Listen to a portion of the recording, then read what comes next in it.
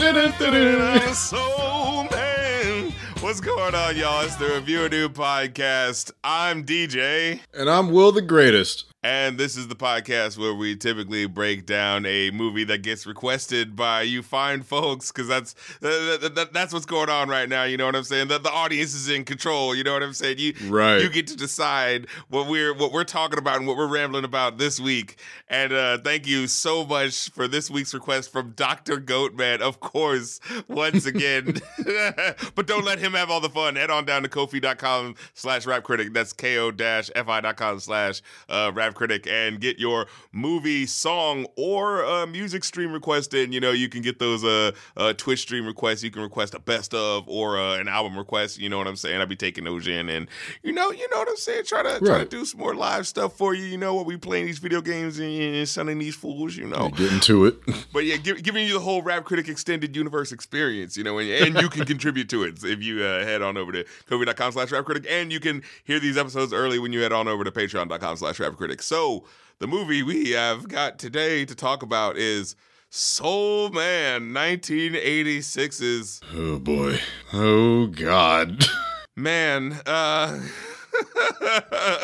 what? Okay, so let's. Do we want to talk about thoughts going into the movie? Like, prior to. So, I'll say this. Let me say this. It was better than I thought it was going to be. I'll say that much.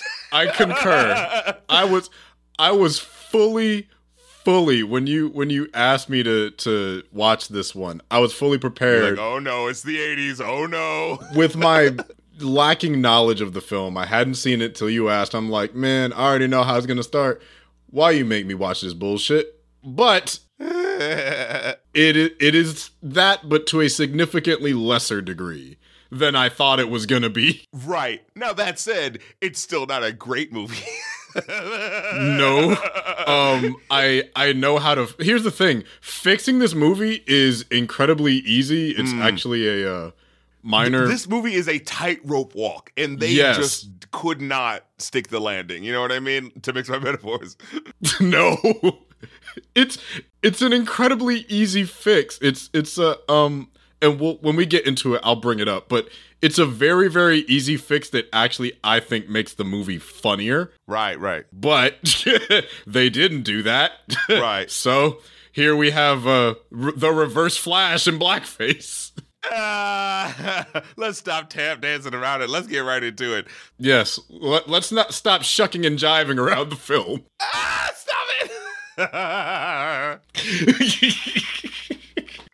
So the movie starts with the generic blues music, and it's like this thing where like the song is playing, and it's like, all right, this is like a typical blues type of joint, and it's like it's one of those things where it's like it's the 80s, and like people in Hollywood who make media that are trying to like figure out what the genre black people are into, for some reason they always go back to soul from like the 50s, like you ever notice that? Like that was like a big thing in the 80s where it was just like, right, they love soul music, this'll get them. Yeah, like I noticed that was like Adventures in Babysitting, all of these 80s movies where it's just like, blues music, that's what black people are typically going to be in a club in the 80s for. It's like, really? I mean, I guess, maybe, but It's 1986, the Reagan years. Black people love listening to the blues. That's what those episodes of The Cosby Show have told me. Which makes it even more interesting that you mentioned that. One, for a line that comes later. But this is written by the writer, Carol L. Black, ironically, was the creator of The Wonder Years and a writer on Ellen. Oh, wow. Yeah, I wanted to let you know that because it's the weirdest filmography where it's just like, oh yeah, The Wonder Years. This is like Theme from a Summer Place whiteness. It is. Right. And so it's just, I'm like, girl, what was I sit there, I'm just like, Yeah. So and the movie starts, it's got that, sort of generic sort of blues music playing. And then it does this movie no favors by doing what it ends up doing, where it's like originally the music just seems like it's just happening like as the opening credits music. Right. And then it becomes diegetic music like like it turns off at one point and then it turns back on, and Yeah. the music is so like samey that it becomes immediately annoying, where you're just like, what is going on right now? Just on like a nerve level, this is like, what are you trying to do to me right now? It's like, is this on purpose? Like, That's how it opens, is the text of him cutting off his alarms, and it's just the song from the opening. I think they were trying to do a cutesy, little clever, because like as the movie goes on, this is a very, you know, high concept goofy movie sort of no disrespect to the goofy movie, but like, you know what I mean, in terms of like the 80s. It's a fast talking sort of like, oh, we're gonna see some props and silly stuff, like that's what the energy of the movie's trying to go for, because the first thing that happens right after that like weird sort of like, oh, breaking the fourth wall music take is that like his best friend like just hops in his bed as he's like sleeping, and like right when he finds out he's sleeping next to this like hot chick that he bedded last night, because he's such a player, but he's such a player he doesn't even remember who that chick was, you know, it's that type of thing. It's like, oh man, who's this tonight? And it's like, hey bro, get out, you with your balls out under the sheets, like, because I mean, I guess positive masculinity moment, I suppose. Just our boundaries are this close. Dude jumps in the bed. Yeah. Like a fucking cat. I guess just men very secure in their sexuality.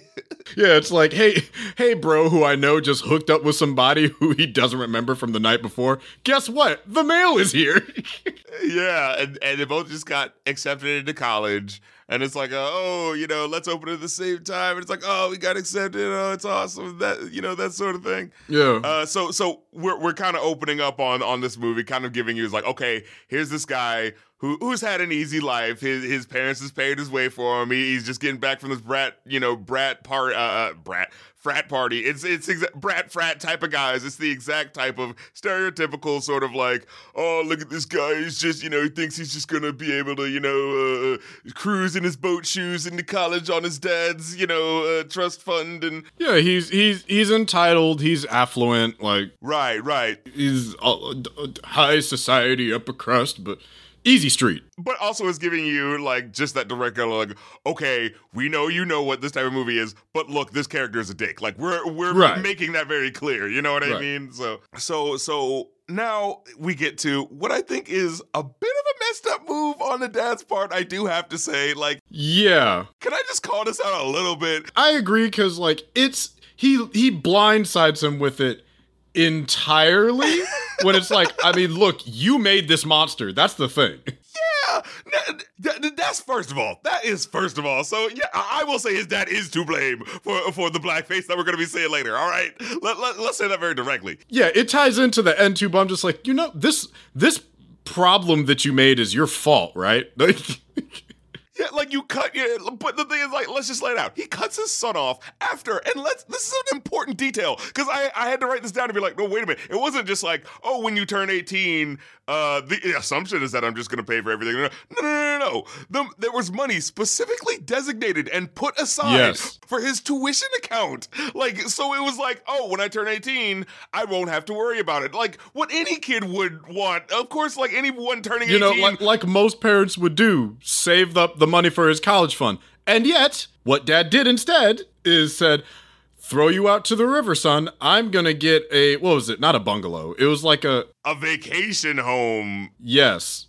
A vacation. He used his college money that he saved for his son. Now here's the thing. Yeah, if the son had done something really shitty recently, right, then maybe it would be like, you get what you deserve, and then out of desperation he has it. But the whole idea is this movie is being written from the perspective not of, honestly, as I look at it, not of the outsider person who sees like, man, if only someone could take these rich boys down a peg or two. No. This movie kind of feels like it's being written from the perspective of the fathers, the parents, who look down on their kids and go like, oh, if only they just quit being fail sons and just, you know, pull their pants up and do what they need to do and actually care about college, you know, and not just throw away the money that I'm going to be spending on them. If only they understood the value of hard work and that money doesn't grow on trees. And it's just like, but let's think about this. who's raising them like that? Right. Like, there's a direct through line here. Right, yeah. So when and also it just feels like so you raise this guy to be this guy who doesn't really think about shit, and then the one thing that as a human being to another human being that you're raising that you promised them money that hey you're going to be able to get your education. It just means you were lying to them. Like that's fucked up. Yeah, you just, like, you told him this was the case all the years of it. And here's the thing. You made up a good point. I didn't really think of it just by looking at the actors, but he's starting Harvard Law. So he's like, what, late teens, early 20s at best? Sure. You made this, like, he's young. Yeah, where is he going to get the money for that? Yeah. Oh, he doesn't work a job? Whose fault is that? Like, again, it's his fault and his parents for not being like, hey, you need to get a job to, cover these schools that you're applying for. Right. And also, it's just like, just in general, wouldn't you want to help your son with like applications if you're like, if the point is that, oh, I'm not going to give you the money, but, right. Figure out how to do these things and maybe I can help you because of course he's a daddy who already has his connections and can be like, hey, go for this or blah, blah, blah, blah, blah. You know what I mean? Like, yeah, no, it's but just. The point is to be like, oh, the fantasy to be like, oh, if only I could cut my kid off and show him for thinking, because there's a specific scene later on where the kid goes to his dad's therapist to be like, oh, because it was the therapist that was giving him the information of being like, hey, he's got to let his inner kid out, that sort of like 80s therapy joke sort of thing, Oh, yeah, that was definitely a moment where I'm just like, oh, boy, transference, there we go. Right. But yeah, so he goes to the therapist to be like, hey, maybe he misinterpreted some things, and then, the therapist is like, clearly got a bug up his butt, and it's like, it's like, my kid, I got a kid that's just like you. Yeah, when he was young, he asked me for the new Nintendo this, and when he came 16, he asked for the car. When he turned 24, he asked me for the condo, and it's never enough. It's like, I got it for him. I got him everything he wanted. Yeah, and it's like, well, who got him all the shit? Exactly. I'm sorry. Like, you on the hook, bro. It's like, look, I'm not saying that like the kid doesn't have a responsibility to understand the value of things, but who's teaching them? Like, sure. I just feel like he's like, he's just shirking responsibility. It reminds me of that military dude from the Venture Brothers who was like, oh man, sometimes it's just bad apples. You do the best you can. Yeah, it's like can we talk about the amount? Because I out of curiosity, because let's see, it was $53,979.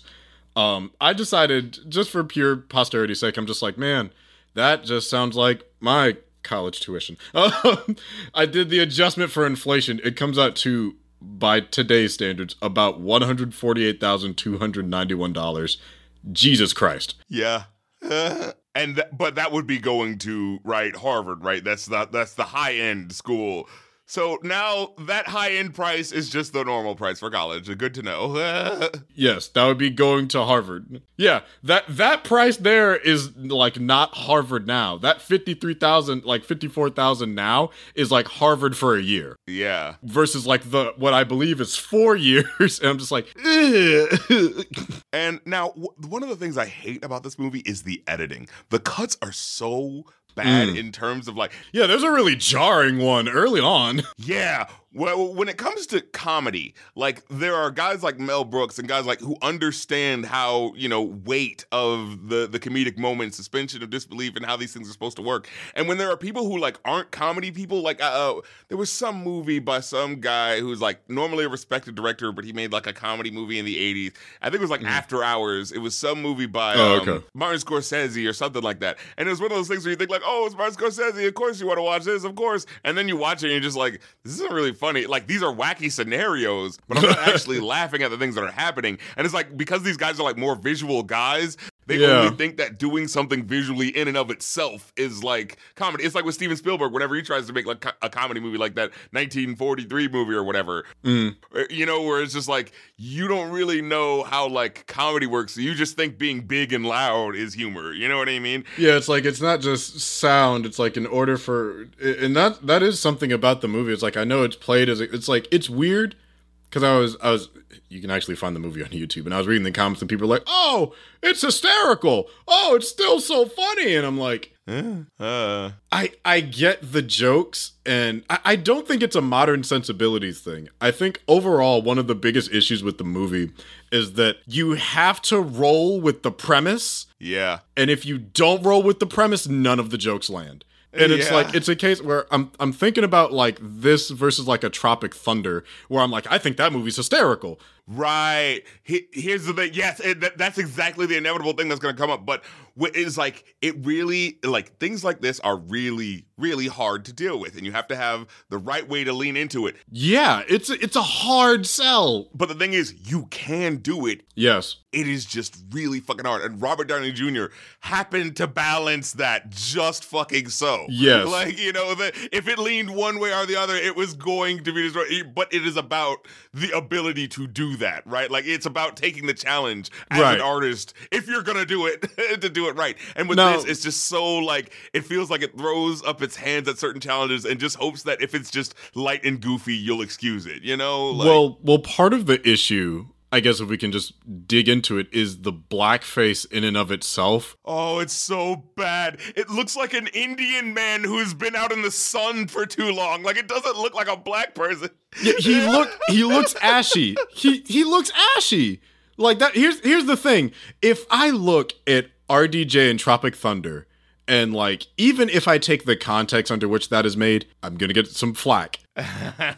He looks like the makeup department made him look like a black guy. Right. Like, he looked like, if you show a picture and don't tell anyone who it is, and they're like, oh, that's a black dude. Yeah. Don't look too hard, you know. Yeah. If it's just, oh, it's on the poster. Oh, it's one of the black guys on the poster. You know, like, yeah. Right. I've had family be like, oh yeah, that's a black dude, and then like, it's Robert Downey Jr. It's like, wait, really? Right. There's been no makeup ever since that has been able to get something like that. I'm like, they got the like minor aspects of like how the lips go, things like the nose, ears, like skin tone, how it acts. And I don't know what makeup person did him in that movie, but they did a phenomenal job, at the likes of which I have never seen since. And also as well, the movie did a great job of like making it clear that the joke was on this method actor who's doing anything to get the part, even this thing that's clearly a bad idea. Like, every black person who saw the movie got that was the point. The joke wasn't, aren't black people silly looking? Yeah, like no one's found that offensive that's seen the movie. Because it's like, oh yeah, the joke is that he's an idiot who's willing to do one of the dumbest, most offensive things possible just for like validation and attention. Right. And with this movie, it's like, honestly, he looks different from like scene to scene. Like, no, he just looks bad with the Jerry curl. One scene, it'll just look like they smeared on some makeup. One scene, it'll look like he looked like an 80s robot or something like that. Right. Like, I'm like, so he just was, I love the explanation too, as we're getting into it. It's like, oh, he had self-tanning pills. I'm like, oh my God. Yeah. And the way sure. It is so bad. There are two I'll suspend my disbelief for that. What the fuck just happened? So let's fucking get into it as it goes on. So it really now that I think about it too, it exposes how racist people are in the movie, where they look at him and immediately like, he's gotta be some type of black. I don't like it. Like, you know how racist you have to be to see the whitest features on someone that's like not even black, vaguely an ashen brown, like, and just that, nah, that's a British level of racism. That's a royal family level of just like, right. Nah, no. No, okay, so we have the really corny, cheesy joke where it's like, oh, he says, oh, it's gonna be $50,000, and then it looks like he's about to hang himself, but oh, he's hanging a Cabbage Patch doll instead. Oh, wah. It's so lame. It's just like, okay, and it's like, honestly, I mean, if you have Cabbage Patch dolls, wait, weren't those actually pretty valuable back then? Could have sold some of those, yeah.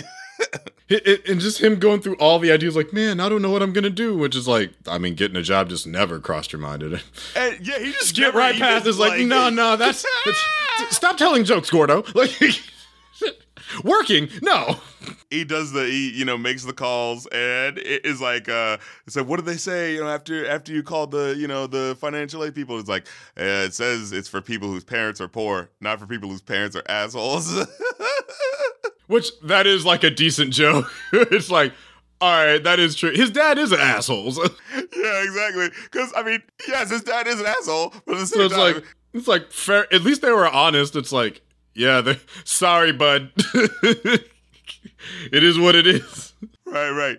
So, and here's the thing. When it gets to that point, like, it's like after the whole, like, he cusses out, the therapist cusses him out. Yeah. He like, there's one scene where they kind of are looking up some options for, like, oh, should I go with this or go with that? There's this one thing where they're like, oh, best, something about, like, best grades in LA. And, if it's not in LA, for the top 5 students, then we'll search elsewhere if they don't meet the qualifications. But it's like... Right. But he looks at the article. His friend looks at the article and shows it to him, hey, what about this one? He goes like, top 5 best black students, you dumbass. And so that scene goes by, but it's kind of like a couple of minutes pass, and then when the transformation moment happens... Oh, it was a jump scare. Yeah, but they don't even set it up like a... Oh, hey, like he looks back at the article like, oh, wait a minute. Like, you don't even remember that he's still thinking about it when it happens. It just kind of like, it goes to the next scene and it's just like, you're hired. And like, it just jump cuts. Yeah. It ties into what you said about the editing in it, where it's like, I literally got jump scared by blackface. I'm like, oh, Jesus. Okay. That's the look we're going for, huh? That's, whew. And they were clearly relying on that moment of here's the camera cutting to him. Right. For the audience. Like, I can imagine the audience moment of going, like, honestly, it's like, it's the laugh, but it's more the scared laugh than anything. Like, Yeah, like, what the hell? Right, Jesus. right. Because it's just so, glaring, just... It's like, it's staring you in the face, and it's just like, congratulations, here, like, literally, the premise. And it's like, oh, God, okay. Exactly. And I just don't think you ever settle into it because it just looks so bad the whole time. Yeah.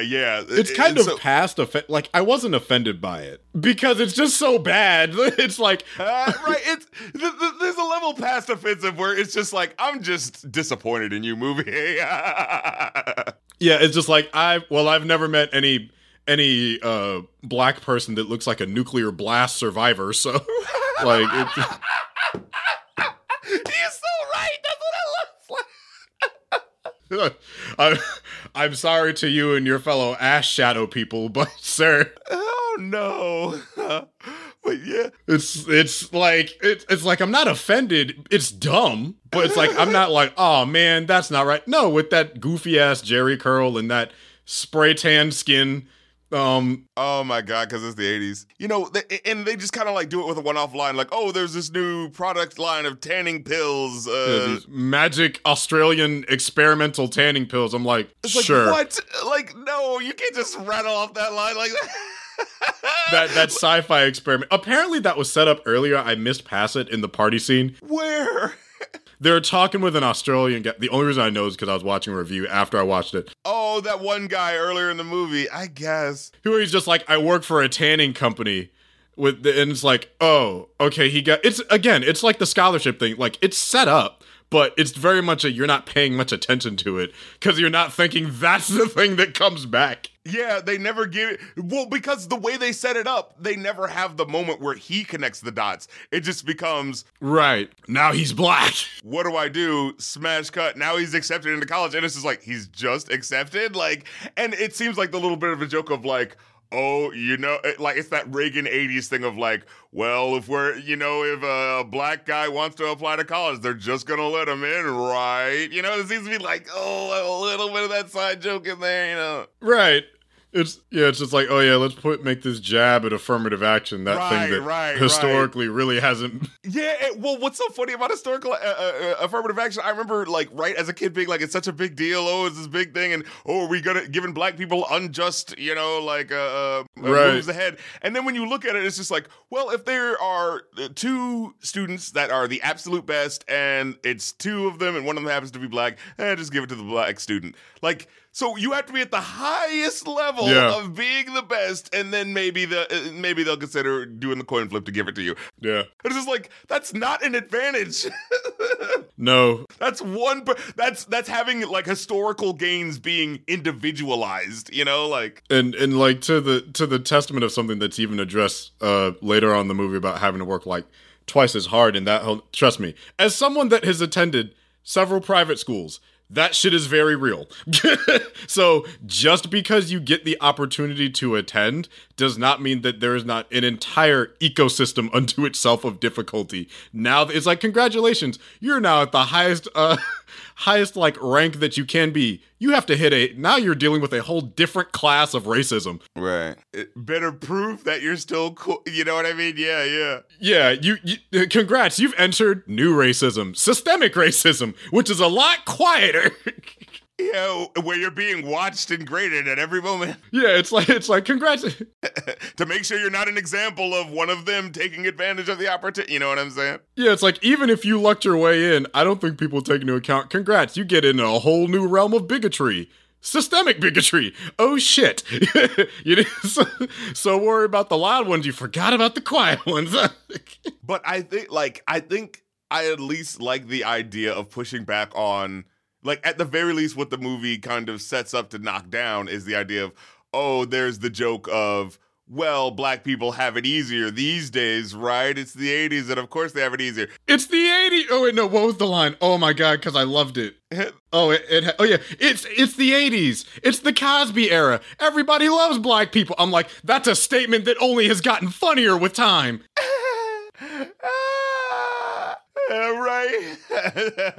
I'm like, damn it. This is the 80s, man. The Cosby decade. Everybody loves black people. I'm like, wow. Ooh, that one didn't age quite so well. I'm like, how did a sentence just get funnier with every year since, like, oh, it's the Reagan era, baby. Everybody loves Bill Cosby. This is the best time to be black. It's like, right. Man. On every level, no. On every level, no. But like I said, they at least like set up and give credibility to the stakes of, like, right. No, it's not actually easier being a black person. They have him experience hardships. Like, they bring up the specific point. Actually, at the very beginning, it's the friend who says it. It's like, you can't just take a scholarship away from a black person. Right. Like, I'll give them this much credit. When he first shows up, fully blackenized, I guess. Blackenated. Is black, not even melanated, just literally black, pigmented. He's like, hey man, I don't know, this might not be such a good idea. Like, he legit tries to talk him out of it. He's like, I don't know, bro, this might be a bad idea. Don't you think this is wrong? He's like, oh, it'll be fine. It's like, okay. He just like brushes, I'm like, well, at least he tried. Oh, although I love how later on, like, the friend might honestly be the best guy in the movie.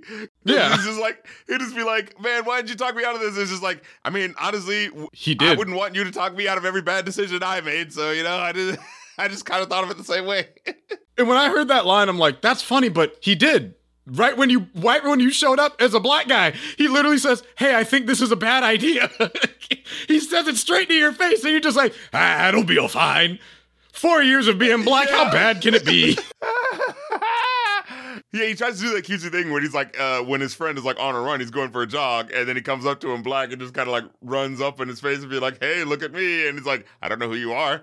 Right. No fear. I give him credit. He didn't react that crazy to a black guy like running behind him, beside him, in front of him. Is just like, hey, Gordo. He's like, whoa. Yeah, if anyone came up to me saying my name, looking vaguely like a race-swapped person I know. Right. Looking like the episode of Family Guy where Peter and Cleveland just forced the race swap. Dude, I would be thinking some us shit was happening. It's like, have you been used? Right. It's like, oh God, what tether is this? What happened to you? Yeah, exactly. Have you been reverse race tethered? Right. It's like, oh my God, they pigmented him. He got reverse reverse vitiligo. Yeah. He got. But yeah, so can I just say, when they're driving around, you know, getting all the applications or whatever, the Soul Man song that they're playing, does something sound wrong with it to you? Like, it sounds like one of the guys is like not on beat and just like not happy about it. He's like, these are the lyrics I say, da, da, da, da, da, and this is the thing, da, da, da. Like, he sounds like he's like not in the right key, not in the right time. It's like, I don't remember this being the verse. Maybe it was a different cover. Yeah, I was like, could they not afford the official one? I was like, what are you doing? I think I missed it just watching events unfold with the unfortunate looking, like, almost, he looked like a sweaty Hawaiian guy, and it was really sad to watch. Okay, there was a line there that made me laugh. The insistence on the term, a black Negro. Yeah, they kept saying, I was like, I thought they were going to make some sort of joke. It was like, as opposed to a white Negro. Right, that's what I'm saying. I'm like, that's why I'm like, well, it's low-key funny, because, like, a black Negro implies a whole universe of other Negroes. White Negroes, Asian Negroes. Right. A rainbow Negroes. Land Negroes, sand Negroes, water Negroes. The Seagrows. It's like Avatar. Oh, sea Negroes. The lava Negroes. Oh. Ah, yes, the Earth Negroes. The Black Guitar. The last race bender. Oh, my Lord. It would be some race bending going on in this fucking movie, isn't it? Oh, yeah, there. Oh, my God. Bendon snapped it right now. Man, so it's just, you see Leslie Nielsen, and I just wrote the word sigh. Like, oh, when I saw his name in the opening credits, that was one of my first notes. I'm like, boy, this cast is crazy. Oh, this can't be happening. Yeah, James Earl Jones, no, Radon Chong, what are you doing to me? This cast is absolutely insane. Right, it's like Radon Chong, James Earl Jones. I texted my boy a couple clips from the movie. He's like, how did they get? I'm like, I don't know what they said. What did they say to get them? Like James Earl Jones, ladies and gentlemen, James Earl Jones is in this movie. The James Earl Jones. This gotta be like, what did they do? What did they give him? Did they just back up a dump truck of money to his house? I can't imagine it. You know what I mean? Like, because they had to get him to be like, we've got to try to give some weight to this movie, some respectability to this movie. That was my note. A note I had. I'm like, every black person in this movie, what did they say to get them to say yes? What could you have possibly said as a pitch where it's like, it'd be like, you know what? I can't be in the same scene. I can't actually be in the same shot with this guy. We can cut to him and then cut to me. I think there's one time at the end where he shakes his hand, but that's true.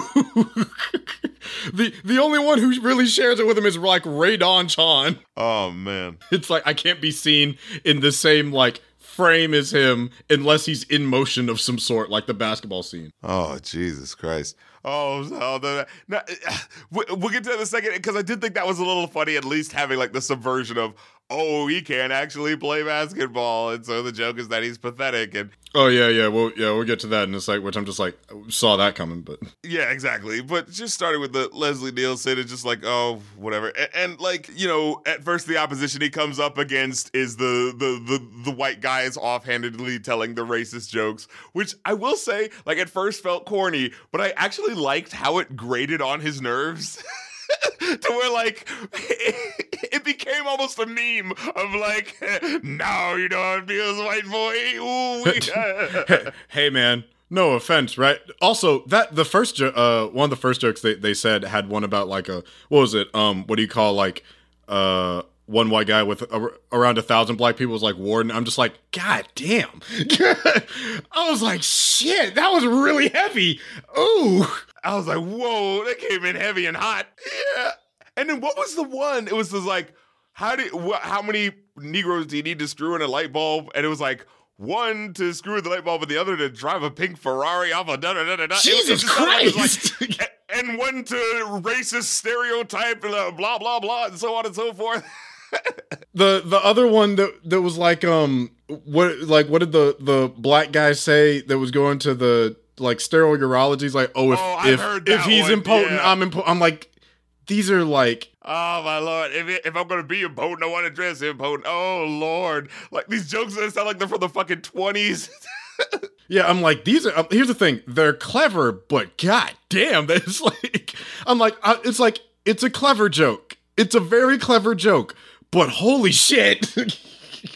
Well, it's one of those like, yeah, like, oh, these are the, oh, you're not supposed to say these type of jokes. Like the point is that they're really sneering. Yeah, but it's like, I don't know, man. This it's somewhat like a racist crafted this like a blade in a cave. Like, I'm like, you put some deep thought, like it's like a systemic racism joke that's executed in 2 sentences.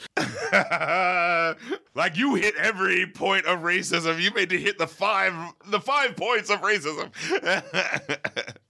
But yeah, it's like you studied racism from the root. Like, clang. Oh, I'm gonna get him with this one. Clang, a warden. And the thing is, like, they hit so hard that it's kind of like, it kind of became a meme the way the white black dude looks. And he has that look after a while, because it's just like, oh god, because it's so like, because you can feel the pointedness of it. It's just like, yeah, now it's about you. There's something about that, like, now that it's about you, you can't escape it, sort of thing. Like, yeah.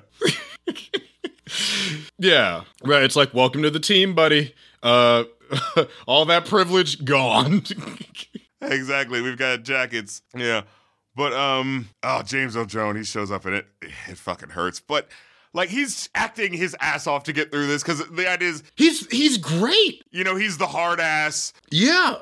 Tactician who's like, when you join my class, everyone will get an A and there will be no, excuses, He's like great in the role. So, there's a note I had. It was between the garden party and the introduction to James Earl Jones Professor. I noted I could already hear the concept of double consciousness echoing faintly in this garden party. Something about that whole scene was, oh god, what's his name? James Baldwin's. Is it James Baldwin's concept of double consciousness for black people? I think that's him, yeah. And I'm just like watching him navigate being black in a public forum and how people respond. I'm just like, if the movie was smarter, you'd be able to do that. Right. Unfortunately, it's not. So all you get is like the sprinklings of it. I'm like, it's there, and I can see it because I've been there. Yeah, it's like, it's Fisher Price, my first racist experience. That's what this movie is, right? It's like...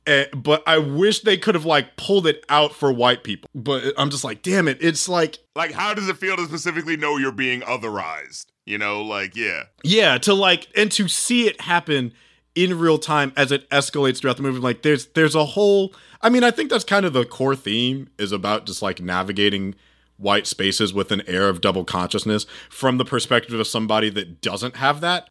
But it doesn't exactly do that. It doesn't land it. It like fumbles, lands on its ass, spins around a little bit, slips, falls, lands again, and then stands up like it got it perfectly the first time. Exactly. Oh my god, the way this movie ends is just pathetic. But it's wild.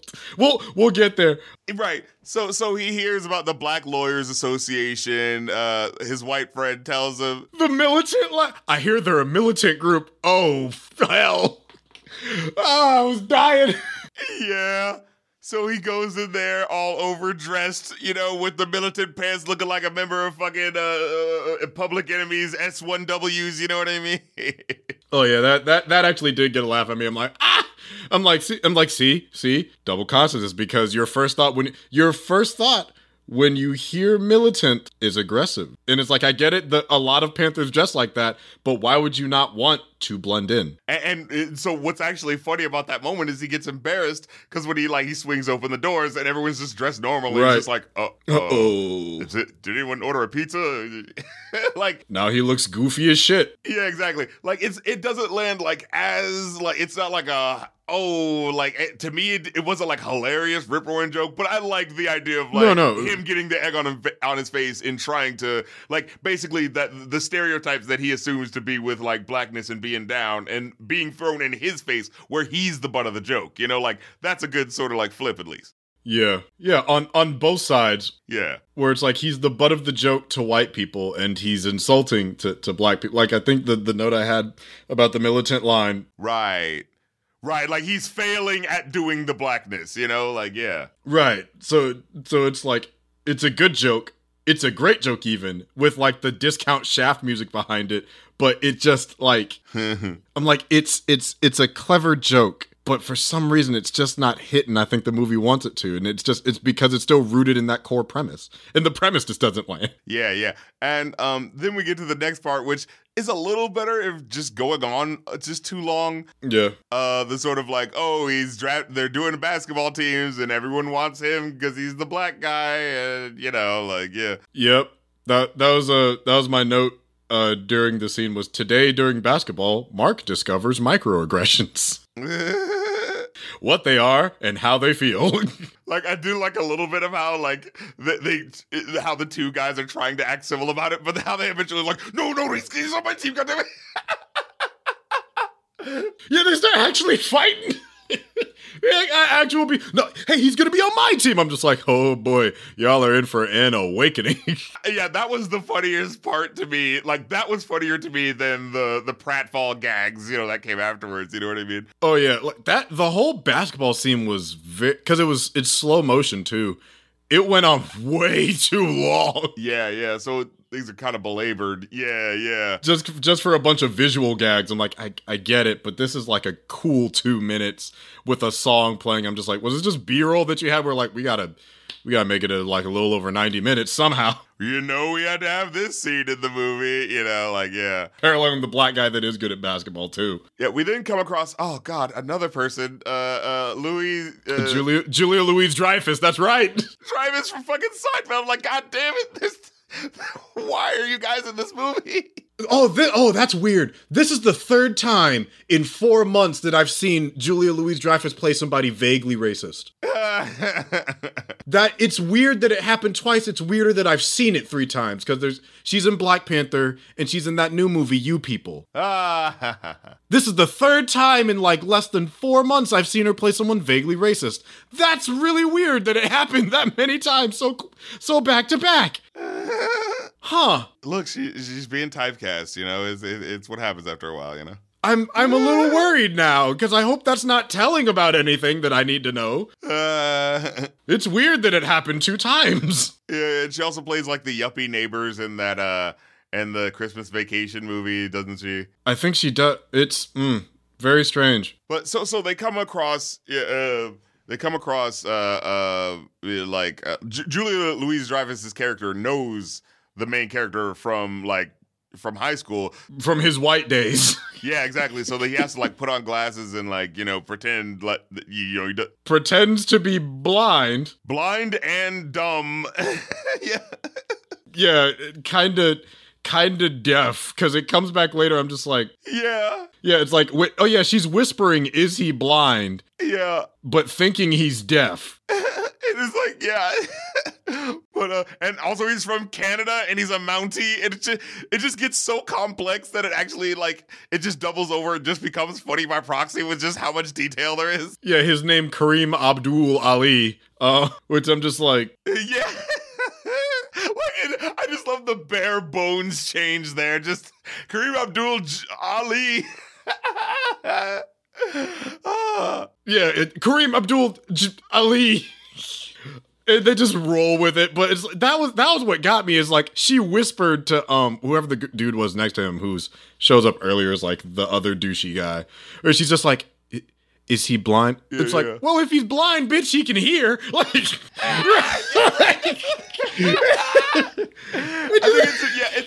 it's just such a silly scene, right? I'm just like, I also do kind of like this part when he comes across the white woman who just wants to use him as like a racial project and a sexual object. Oh, Whitney. Oh, God. There's a line Whitney has later on. They sent me to the spirit realm. Wait, with the Native American dude? No.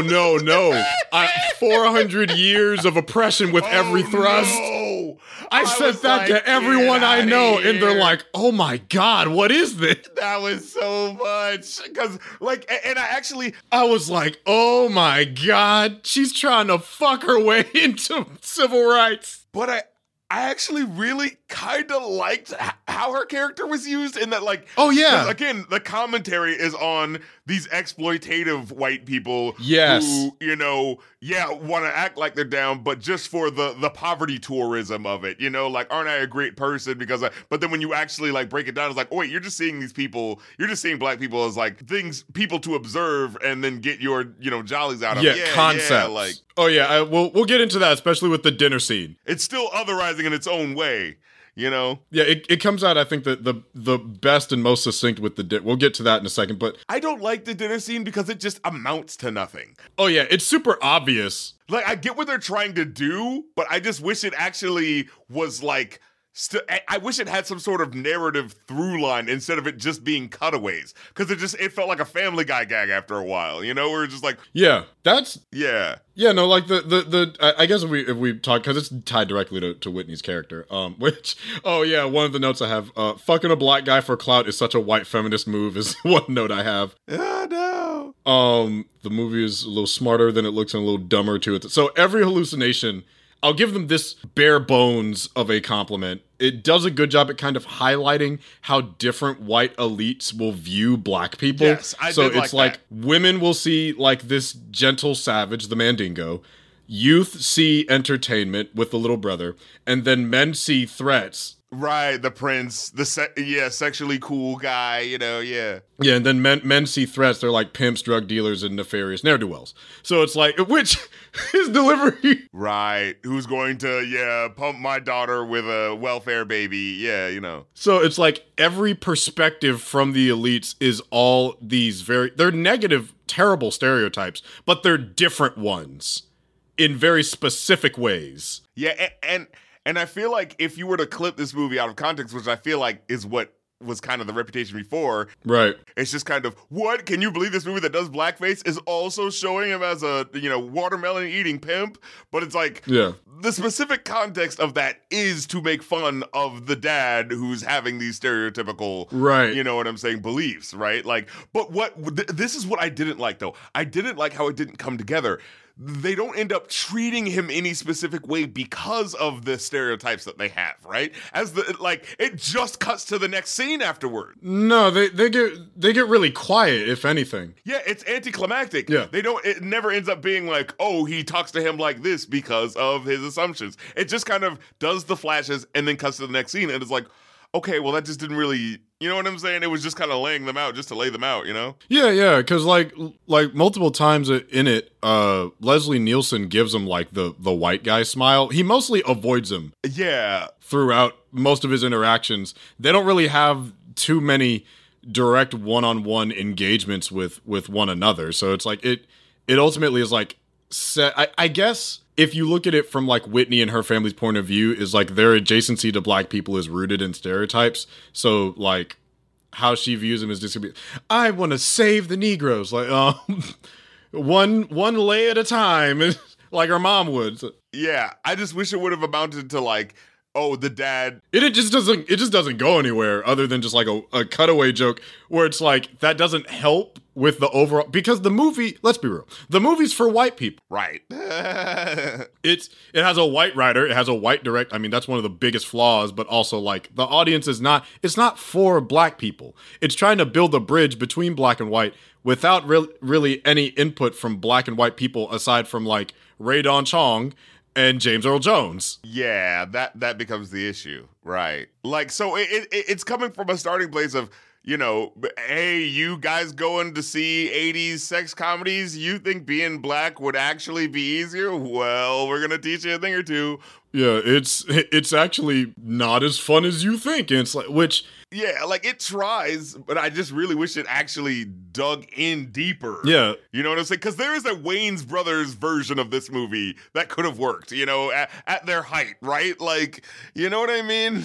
Yeah, and we'll get into that in a second, but it's just like... I mean, you know, not when they're not at their height, which was White Chicks, but like if it was like the 80s, I could imagine. Right. You know what I'm saying? A young in Living Color era, Wayans Bros probably could have pulled this off pretty well. Yeah, exactly. I can imagine a young Keenan Ivory Wayans you know what I'm saying, really flipping this and doing something crazy with it, you know? And it would have been funny. Yeah. Like Jim Carrey is the lead, but okay, so I guess I'll... Oh my God, can you imagine? They might have been... He's so wacky and so goofy at his height. Yeah. He might have just been able to pull that shit off. And now I'll say how to fix it. I'll say it now.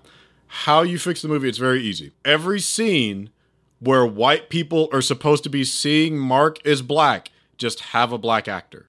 Oh, right. Where it's just like, huh? Every scene where Mark is supposed to be white, he's just himself. Because the whole movie is just like, if he's with his best friend, he's white Mark. If he's out in the world, he's black Mark. Because they see him as black. It's the same thing I would have done with that movie Passing. Where it's like, because of, it's about optics and like social perception. So if you're perceived as black because you look black to a bunch of white people, get a black actor, because that's how that scene, imagine how that scene would be pulled off if instead just like you have white ass Mark who knows he's white, but it's a black guy sitting at the dinner table. It's a black guy in these stereotypical outfits. Then you see how freaking outlandish it looks instead of a white guy. So it's like, even with you keep the premise basically this. I think this movie could do a remake that could be well, but you need black people to write it. Not Kenya Barris, not Tyler Perry. Let me say that right now before he gets any ideas.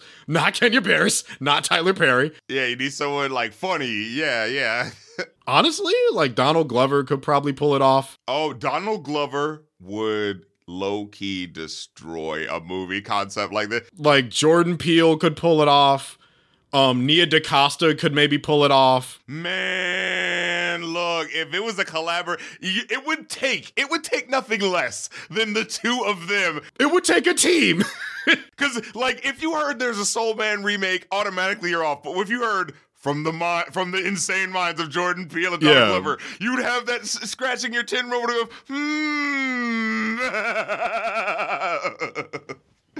starring Donald Glover, yeah. Yeah, like directed by Jordan Peele, written by Donald Glover, shot by frickin' Gina Prince Bythewood, like.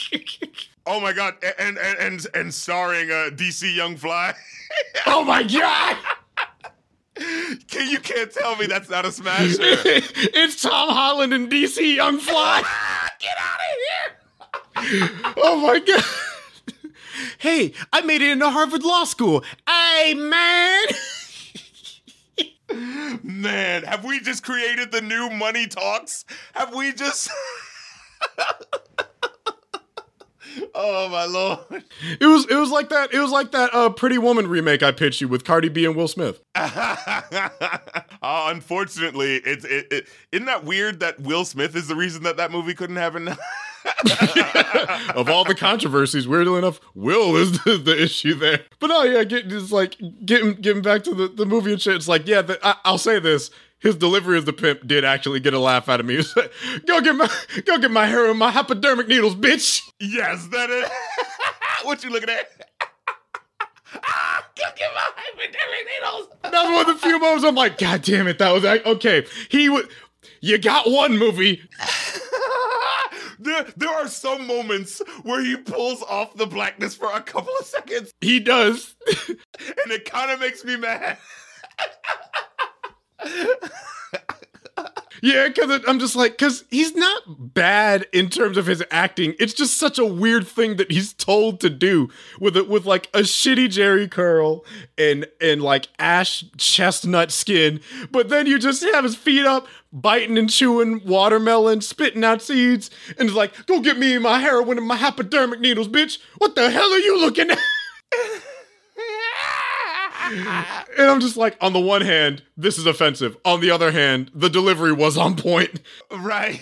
I can't act like they didn't get me, though. Like, call me a sellout. I can't act like they didn't get me on that one. Did you notice that, like, maybe it's just me, maybe I'm crazy, but the whole movie, whenever he has to black it up, quote unquote, he's just Chris Rock? No!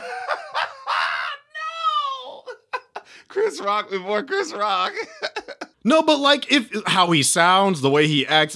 Hey man, get down, down. I'm like, he turned into Chris Rock. That's really weird. Get down and get with it. Yeah, I'm just like, he just turned into Chris. That's weird. I don't know if it's just me, but it's weird. He just turned into Chris Rock. Yeah, that's weird.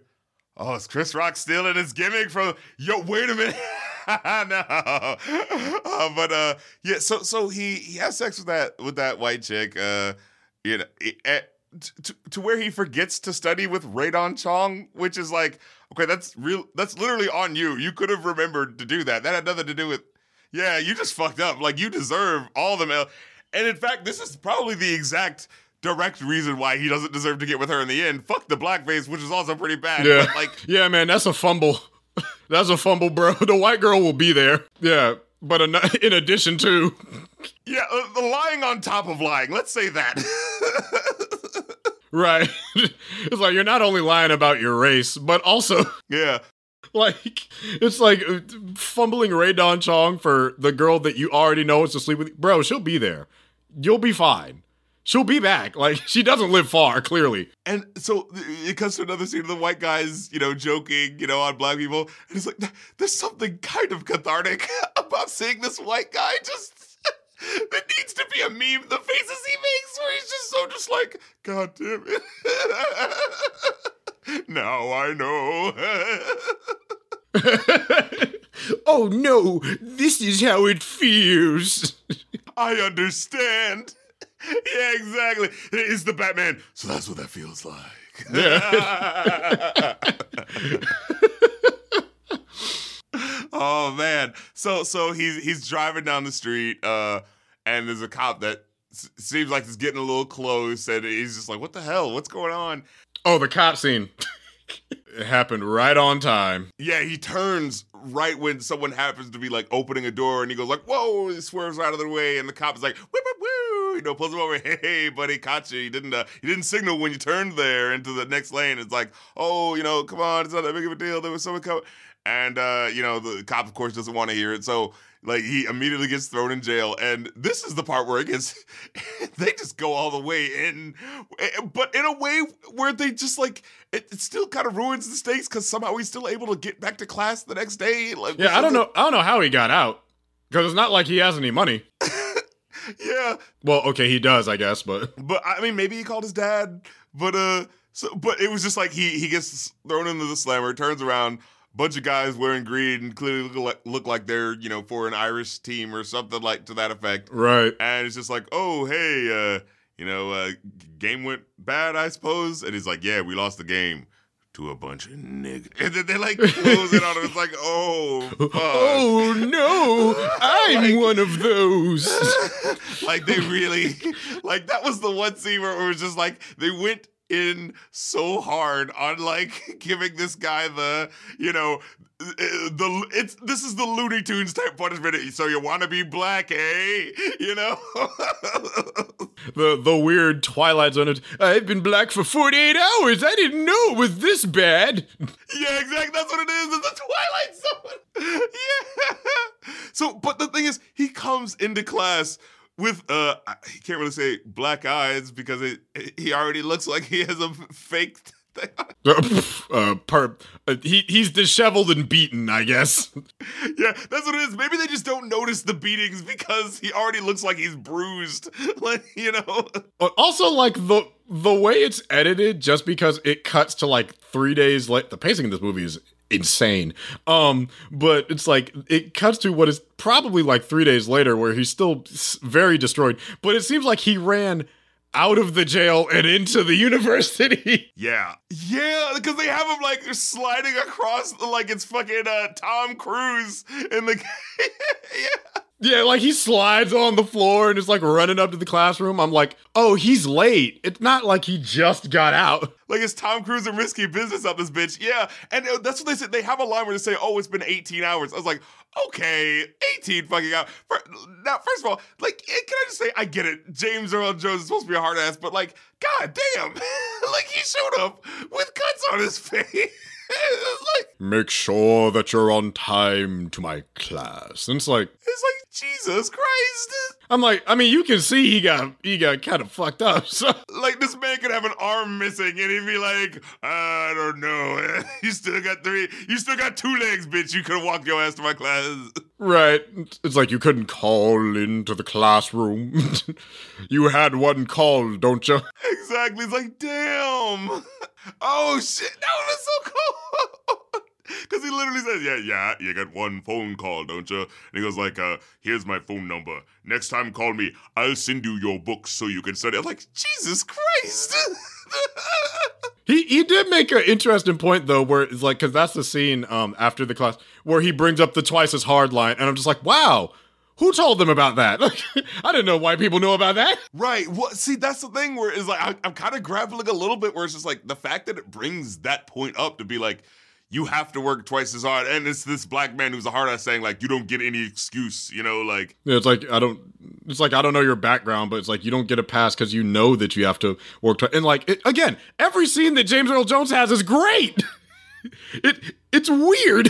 Yeah. So it's like, it's kind of like, so it's like the fact that it's so comically built up is like, okay, obviously this guy is having a hard time, even if he, like, regardless of if he was black or white. If you get thrown in jail and get the crap beaten out of you, come on, you want some leniency. And I think like it tries to make that point of being like, these are the type of hardships that a black person would go through more typically than the average white person, and yet they're still expected. Yeah, you don't get benefit of the doubt. Yeah. So like, it's one of those things where it's like, I see what they're doing. You know what I mean? Like, I see what they're doing. It has little moments where you're like, huh, movie? Wow, that was you were actually on to something there. And back to the jokes. All right. Yeah, and then it, like right before the scene cuts, it's just like, oh, and Mr. Watson, have a nice Thanksgiving. And then it cuts to like, you know, I'll be home for Christmas. You know, like, yeah, and he's having like a fucking hungry man dinner by himself. I got a cold ass meal. And now, what was that? There was a song Louis Armstrong song Satchmo was playing. Y'all heard that? Where it was like, yeah, what was a black, white, and blue or something like that? Yeah, what was that one lyric where it's like, he's like, I'm white inside, but that don't matter. I was like, whoa, what is this? These lyrics are a little on the nose. Like, these lyrics are a little too real for what's happening right now. Yeah, I'm just like, I know I haven't listened to a lot of Louis Armstrong, but no one's ever told me about this track. Yeah, exactly. I think we just found a hidden gem. What the fuck? Yeah, that is a weird compliment I'll give the movie. I liked most of the music that it used. Yeah, and weirdly, after the Soul Man, after the fake ass Soul Man, they can afford this one. Yeah, everything else is pretty good, which was confusing. It's like, I'm like, yeah, I kind of miss movies that had like music montages, because the music's legit good. Yeah. Now I will say, so they have to have the scene where, you know, he always making it up to Radon Chong so that they have the study session. It's the montage. Can I just say, the music that they use in this montage is just so cheesy. Like, it's just so... Oh, it is. Overloading on the 80s cheese. It's beautifully cheesy, though. I thought it was cute. But it's one of those things where, like, you know they're doing it on purpose, because it's like, this song's working overtime to make up for it. Like, dude, guys, we know this concept's all fucked up, man, but look, see how in love they are. You know? Yeah, we gotta speed run this romance. This magic, this love is magic, guys. Love can make you see through racist, fucking makeup. Oh God, you just reminded me of Neo Ned. Oh. Neo Ned? Oh boy, that's a whole different bag of cats. If anyone listening asked to review Neo Ned, I will do the episode with you, because... Oh no, where are you taking me? Short version. Gabrielle Union falls in love with a neo-Nazi because she's in a mental asylum and believes she's Hitler. No. I will tell you, that's just the premise. I'm not going to tell you anything else. Ethan Suplee, no. It's who? Gabrielle Union and Jeremy Renner, baby. Jeremy Renner, no. 2005, oof. Oh man, let's stop thinking about that now. Yeah, back to something much more lighthearted. Blackface and in an interracial, I guess a same race relationship. You can't win. Oof. of some sort. Oh man, a deceptively racist relationship. So we come to find out, getting back to the movie, we come to find out she was the one that got the scholarship snuffed from her, Right. because it was like, oh, you know, he was the one the student that was still in LA who was able to snag up the scholarship before they looked outside of the state. And she was like, well, I was one of the outside state students that applied, but I didn't get it, but, you know, it's no big deal. It's like, because, you know, you worked hard too and you deserve it. And it's kind of like that, oh boy, this reveal is gonna, oh boy. Tugs a collar. Oh no, am I in the wrong? How is our intrepid hero gonna get out of this one? Perhaps going to law school in blackface maybe wasn't the best decision for me. It's like your career is ruined. Like, you can't, like, let's just have that extra second of like, I thought it was gonna be all fun and games, but maybe I'm the bad guy here. you can't be studying law and literally your whole degree is built on a lie. Like, you can't, like, what are you, mad? And they say Mark Watson went on to become O.J. Simpson's lawyer with the famous line, "I'm not black, I'm O.J." I get where he's coming from. I've been there too. I was black for a couple months. Oh man. Oh, we'll get to that sentiment in a little bit. So like, you have the line where he says like, yeah, you know, his friend is like, I wouldn't want you turning on me every time I wanted to do something immoral. You know, it's like, oh, it's a bit of a laugh line. And then he goes like, you know, C. Thomas Howell is like, oh, what should I do? What should I do? And he goes like, go to your room. He's like, what do you say? What are you, my dad? Like, why are you telling me to go to my room? And it's just like, go to your room right now and go see what's in there. He goes in there. Oh, it's the hot chick from before who just wants to, you know, have sex with him because he's black. And he's like, oh, what's going on? Oh, what are you doing? What's this chick doing here? You gotta get out of here. You can't be here right now. My black girlfriend's coming over. It becomes the sitcom misunderstanding as, oh, this person needs to be kept in this room, and then this person's parents come over, and they gotta be kept in this room. And my parents are in town. Yeah. Oh, God. Now, I will say, there was, like, the one little funny moment where he goes, like, where he comes in, you know, at first he's wearing, like, the black ski mask so they don't notice him, which looks just really creepy initially, but... Oh, yeah, no, he just looks horrifying. Yeah, but then he forgets to put on the ski mask when he walks in with the black face to the parents again the second time. And he goes like, oh, fuck. And this is the part where the parents are like, oh my God, who are you? And he just goes, get down, baby. All right, brother. Looking fine, sexy fly mama. All right, well, I gotta get a move on now. And he just runs. He just like and I love backpedals. I know, and I love how the dad just goes, did he have a knife? I think he had a knife. Like, that was so fucked up. It was so crazy too, because I'm like, do you not recognize the clothes and sound of your son's own voice? Like, nothing was a clue in that. Like, I get it. Skin colors can be confusing, but like, he sounds the same. Right. At the minimum, they're in the same clothes. Sans ski mask. Like, right. He didn't change outfits. He didn't spin around like Wonder Woman.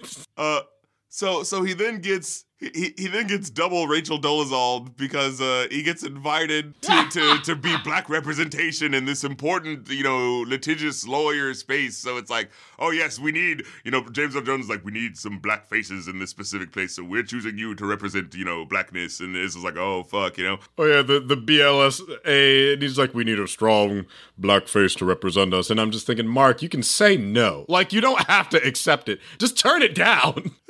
That's my thing. It's like, yeah. Well, it's because when he walks into the room, he's thinking he's gonna confess to. Oh yeah. He thinks he's caught. He thinks there's a rap. The jig is up. Yeah.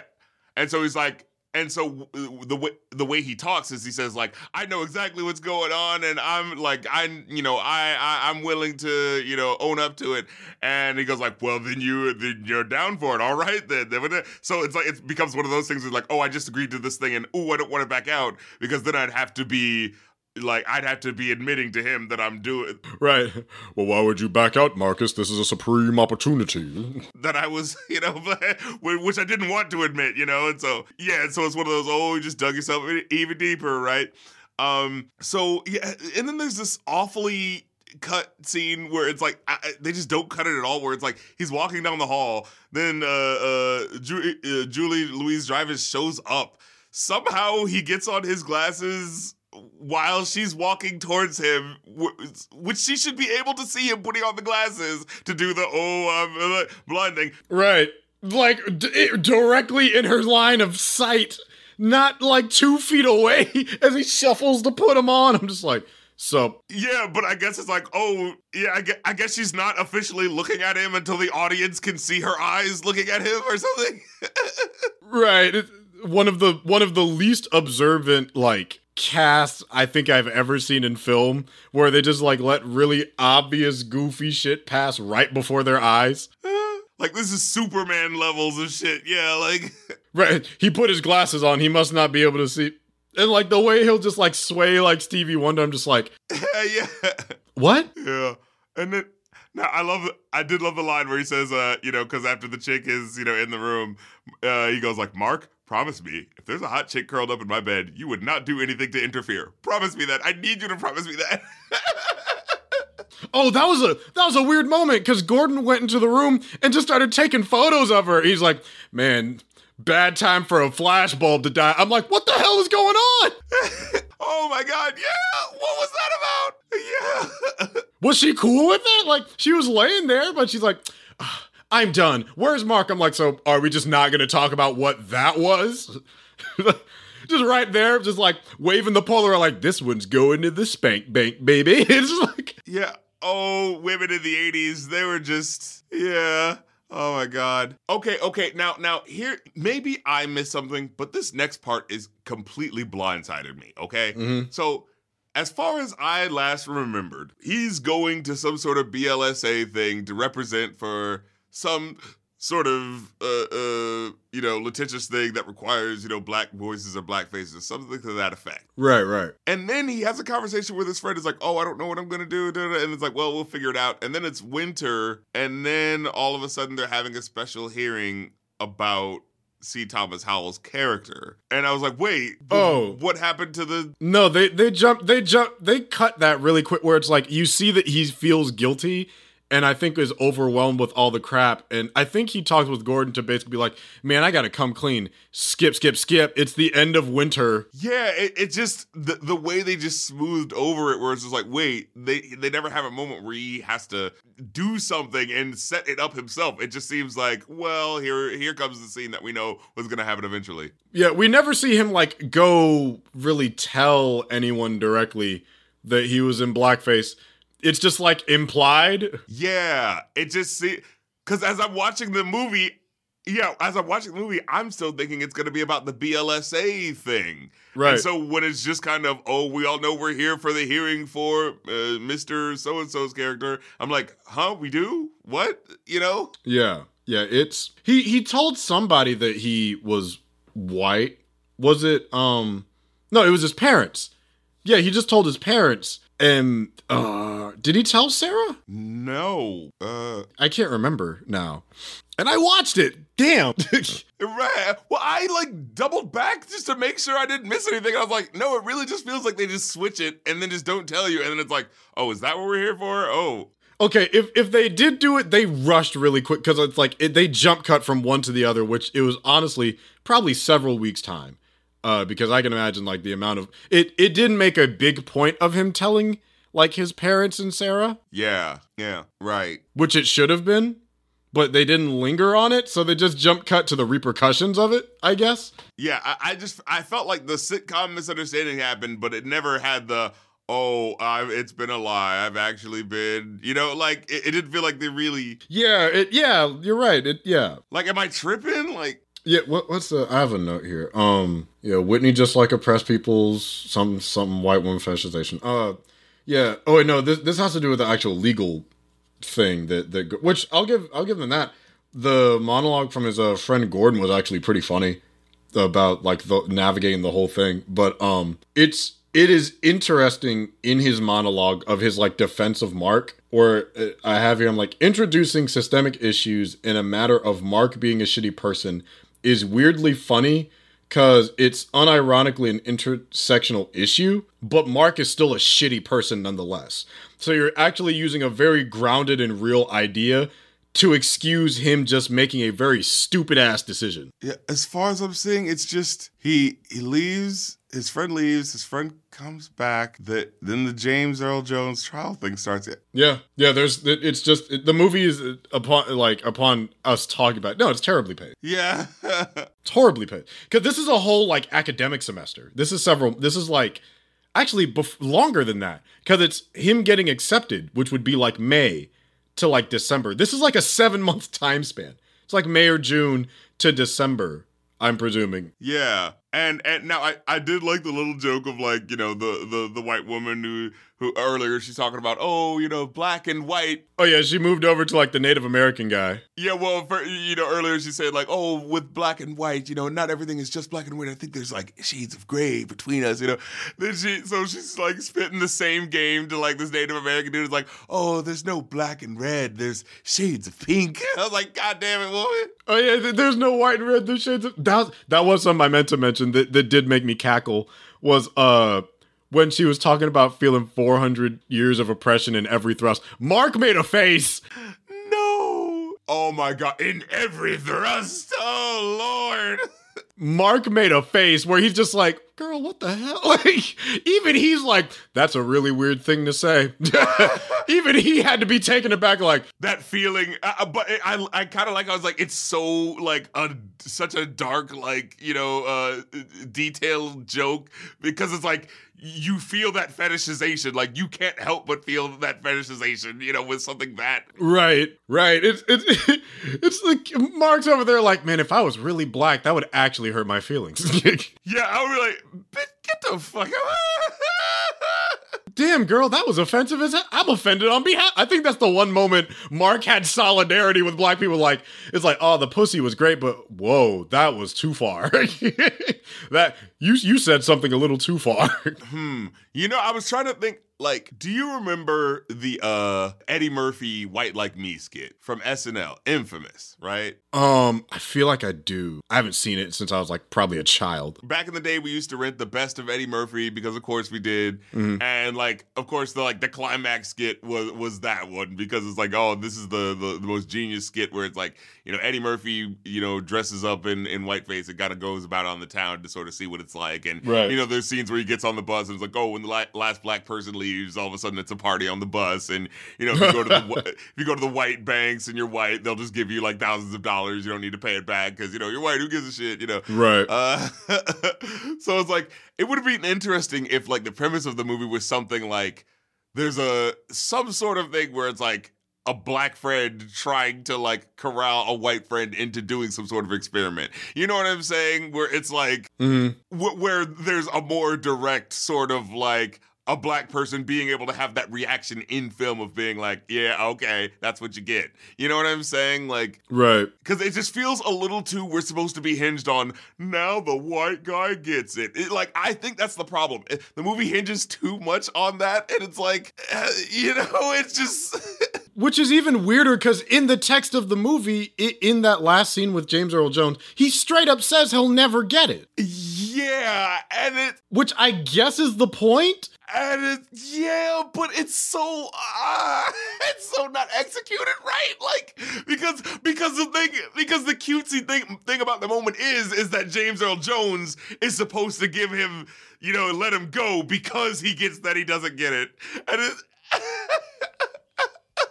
yeah, like give him props on all the reparations that he's gonna pay for the rest of his life, which I'm like, good, as well he damn should. I don't feel bad for him in this scene. I don't know if you wanted me to, but I don't. Right. See, that's the thing. What it should have been is you're already doing what you need to be doing good enough. You know what I mean? That's what it should have been. You don't get a handshake. You don't get it. Yeah. It's like that's a good start, but then like he has that line where he's like, well, finally you know what it's like to be in black shoes. He's like, actually, I'll never know what it's like because I get to take it off. And I'm like, something about that line. Yeah, it's like, oh, James Earl Jones had to be schooled for a second. Oh, James Earl Jones. I think that's what I don't like about it. James Earl Jones, who hasn't really, like, had a reason to care about him at any point in the movie. You know, he's just one of his students. And then it's just like... Yeah, like, he suddenly gives a shit like, in the last 40 minutes. Like, I think the idea is that, because I saw you getting beaten up earlier, and so, like, I see that you have the true experience. But then for the white guy to go like, no, I don't actually know. And then James, actually, what the lesson was that you should have responded that you didn't know. So earlier when I said that you did know, I guess I was wrong. You know? It's weird because he makes a statement that is inherently wrong so that Mark can be right about his lack of knowledge. Yeah. Which doesn't make sense because... he knows he doesn't know. They both know he doesn't know. So it's a weird thing to say because he's going to look at him and go, it's like, yeah, you'll never get it. And he's like, yeah, I never get it. See, and that's what I think, like, if it was for some sort of experiment, if he was doing this for some sort of, like... it's a social experiment, bro. Thing, right? Like some sort of stupid newspaper thing. And then it gets revealed, like, of him saying, I thought I would really understand the experience, but honestly, I didn't really get that much experience. Which I think that's an actual movie. I think that's that movie, Black Like Me, that came out in the 60s, which is probably what White Like Me is making fun of. Yeah, John Howard Griffin, where he pretends to be, it's a book. Right. Because there is a specific line where he says, cause I could take it off at the end of the day. Like, if it would have built up, like, I thought I understood this and da-da-da, but then I realized I can take it off. So I don't really then that would have been the James Earl Jones one would be like, maybe he does kind of get a little bit of something here. Like, you know, maybe. Yeah, if James Earl Jones didn't have the line preceding it, I think the whole scene would have worked. But that one line that he has before it. Yeah. Because then it would be a sitting of humility on the white character's part instead of, yes. Oh, wait, then the black guy learned a lesson. Like, it just feels a little silly, yeah. Yeah, it's like because essentially he's correcting him. And I'm not saying that, like, we're infallible about our experiences or whatever, but it's like Mark needed to come to, we know he came to that conclusion, but he should have addressed that independent of James Earl Jones kind of initiating it by making a silly statement. And you know what it is? It's like, it would have been cool if there was a scene, because like him turning black and him turning white, like it's never hard. He's just able to do it. Yeah. If there was just some sort of scene where it's like, oh, he needed to be black in this instance, and then, oh, he can be white in this instance, and now everything's okay. Right. You know what I'm saying? If there was like a scene where you actually saw that tension present, where, oh my God, he was actually about to face some consequences for being black, and then, oh, he's white, and now it's okay, and then having that moment of like, oh wow, that's the connection point moment. You know what I'm saying? Like, which I guess that's what the intention was of that collision course scene of like Whitney and Sarah and his parents all showing up at the same time. But I guess it's more so just like a Family Guy comedy bomb under the table type scenario, not the literal double conscious theme taken to a literal context of I need to be white at this time, I need to be in this space, I need to be black in this time in this instance, and I can't do both. I physically cannot do both. So it would be a physical representation of a like sociological phenomena where it's like, yeah, we have to be acceptably black in some spaces and ourselves culturally black in others. And they can't always coexist. So it's like if you have the choice to be white or black, and you in this instance are pulled in both arenas. So essentially, you have this choice to be acceptable or unacceptable, and you have the freedom to choose. And then he comes to that conclusion at the end because of that. right. But it's not in the text, really.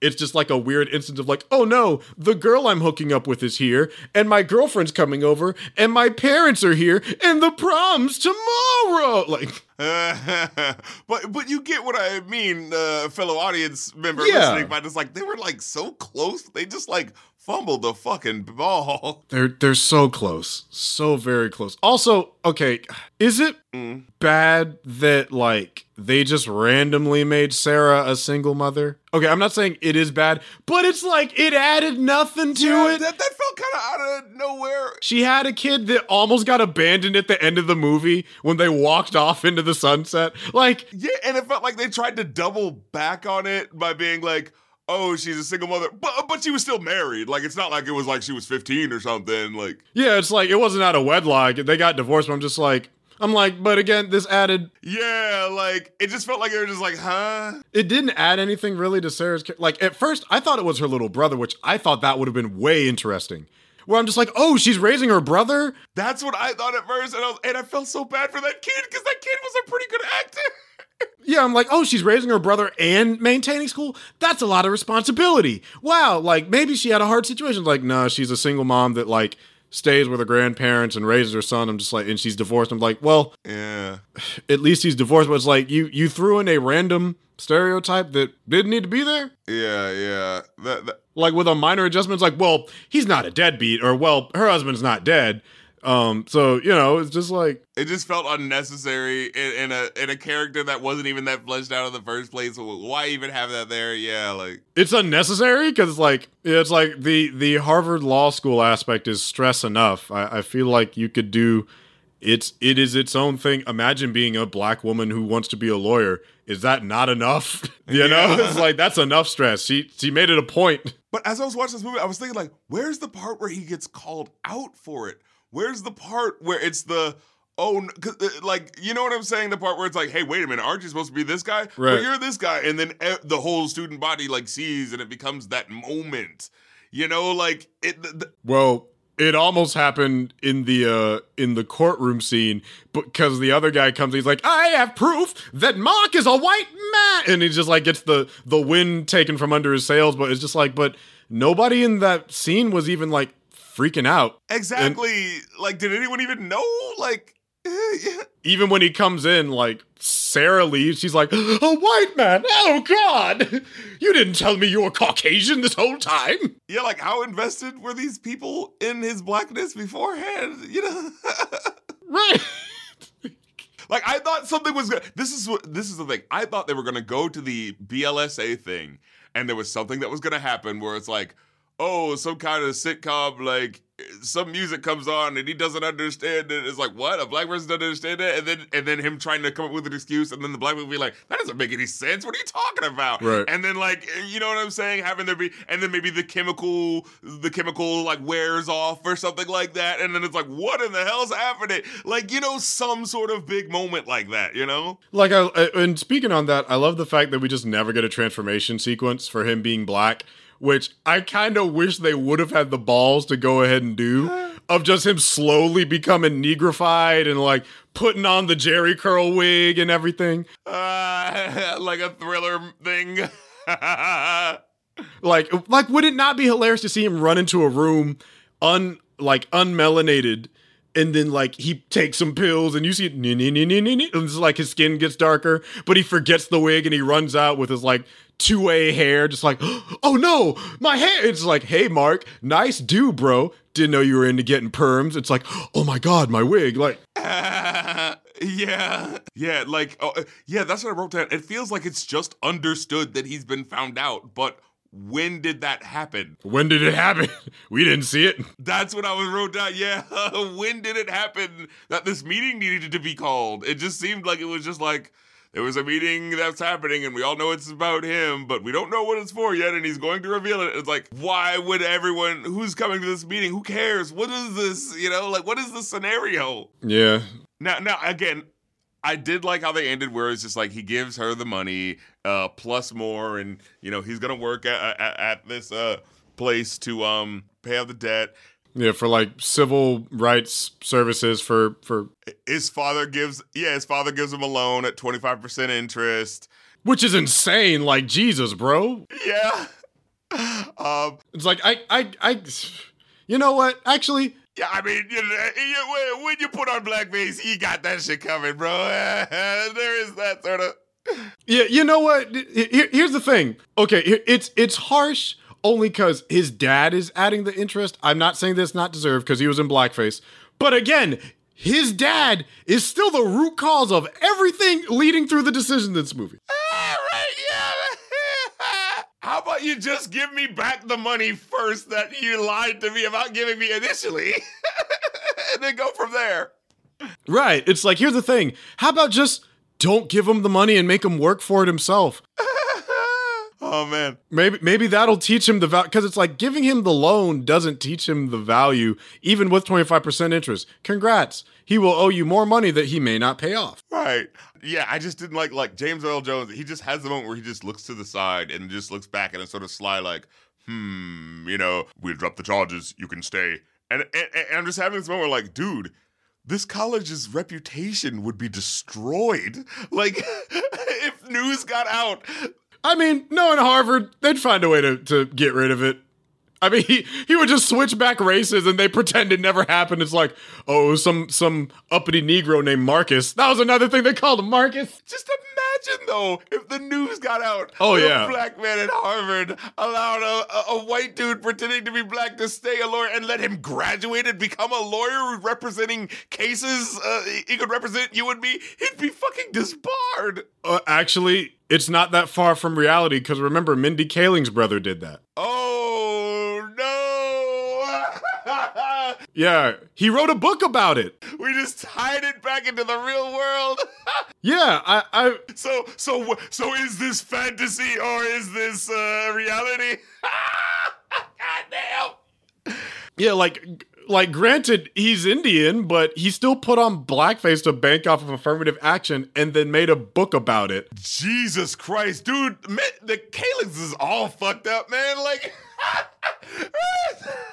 yeah, like I think she doesn't talk about it because she's like, I think she came out and admitted it's like, no, that was wrong of him. But like, I know, but just imagine being like the mom of these two and being like, damn, my son falsely appropriated. The fact that we all know somebody tried it once and it worked. I don't know how they like. Oh man, yeah. That makes me think. Like, man, would it have been more realistic if he would have just pretended to be Indian because he looked more like that fucking anyway? Yeah, sadly. No disrespect to the Indian community, but Jesus, he would have had a better bet. No disrespect. But I mean, it's just fucked up that works in real life. Right. It's like, oh yeah, that did happen for real the once. I mean, it's like that.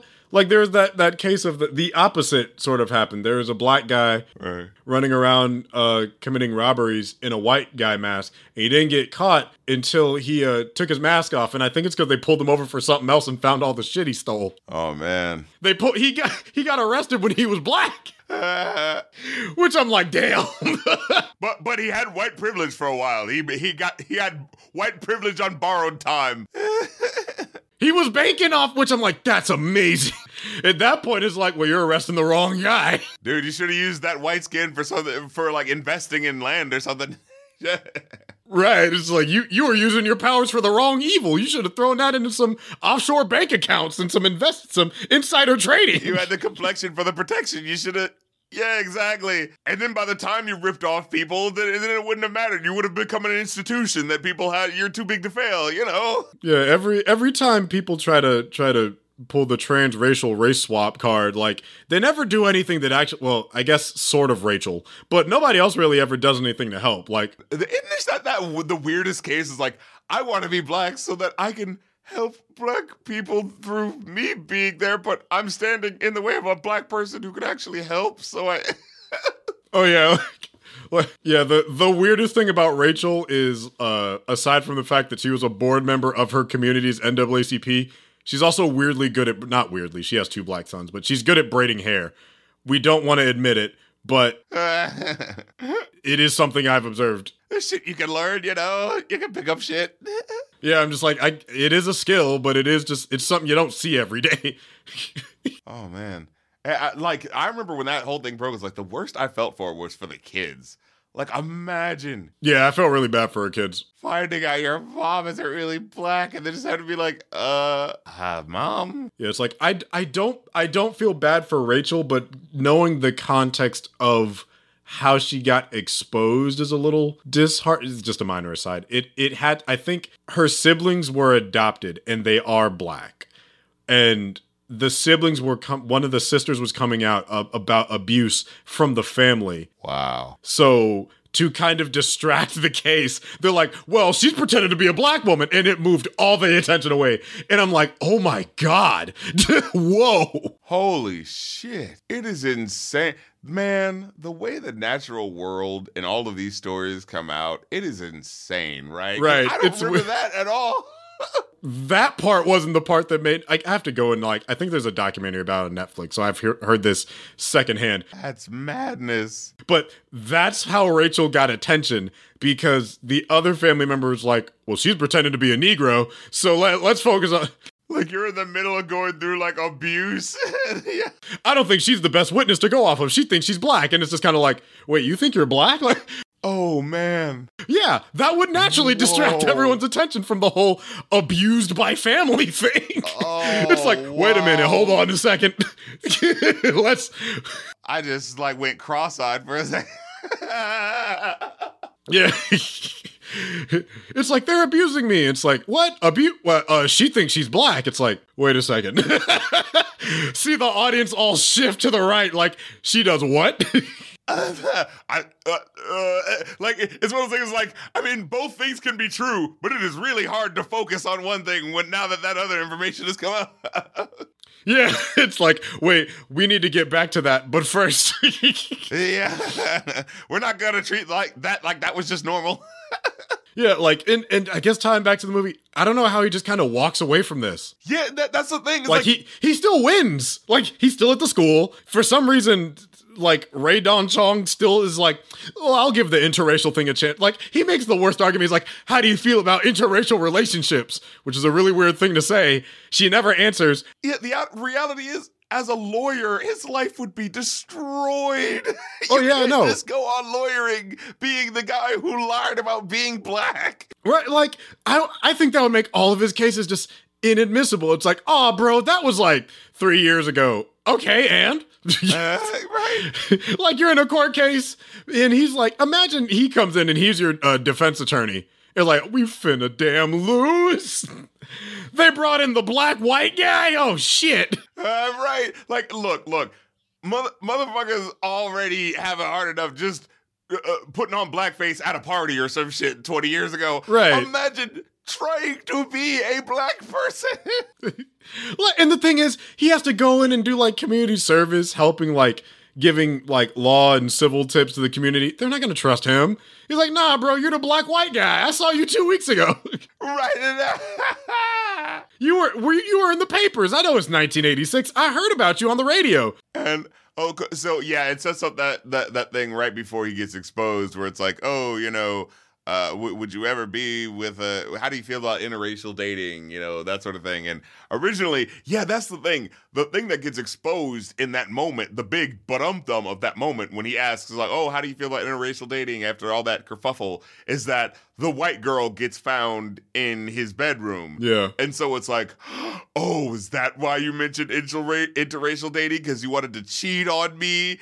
And so, like, I think that's also what I didn't like. It's just like, the sitcom misunderstanding ends up not being about the very elephant of the room of him not being black. Yeah. It's about, oh, the interracial dating a white woman. What? It's like, well, it wouldn't be about dating a white woman. It would be you cheated on me, you know? Yeah, it's all over the damn map, where it's just like, oh yeah, there's a completely huge thing that it's like the Rachel Dolezal thing. Yeah. There's a giant thing in the room, but we're going to ignore that for this other relatively innocuous. No, we got to go back to the whole, like, racism part. Yeah. Well, not even that you cheated on me, because they weren't, like, together, I guess, at that point, but just that, like, okay, you're obviously clearly, you know, betting this other woman, and yet you're acting like you're interested in me. Yeah, like. Right. Versus, like, asking him, it's like, are you cheating on me, Mark? Versus, I'm mad, now I'm leaving. It's like, well, if y'all have been dating this much, it's another case of, if you had talked this out, it probably would have been slightly less bad. Yeah. But because you need drama in a movie for manufactured, simple, stupid drama, it's like, oh my God, he cheated on me with the white girl he slept with before. It's like, well, ask him. I feel like he seemed very much not interested and very aggressive about getting her out. Because if he said, no, she snuck into my room because my goofy ass roommate let her in, like, I feel like it'd be, oh, okay. Yeah, because that is what happened. Yeah, it's like, that's a weird thing for him to do, but I understand your goofy-ass roommate because I know him through you. It's like, yeah, it's like, no, I didn't want to sleep with her. She could probably confirm, no, we haven't slept together in several months. Yeah. Unless she, well, you know black men lie. It's like, yeah, no. Oh, no. Oh, I did like a little bit of a joke where they were like, oh, some of the things are true about black men, the animal lust, but I guess the size thing isn't true. And it's like, oh shit. Right. Even he was like, well, damn. It's like, you just don't give a shit. But now the way that they end the movie, the little anti-climax is, it's the emotional beat of going like, oh, so you never answered, like, would you, be into interracial dating? And it's like, man, talk about the worst time to bring that up after being like, right. Hey, I know we were supposed to be black and maybe we could have had a shared experience, but now that I'm white, are you still cool with it? It's like, hear me out, girl. I know I was just like one of the most offensive things you can do. But now that I'm a white man and all my privileges is back. Right. I'm like, well, that would make sense that he doesn't get her after all of the everything that he did.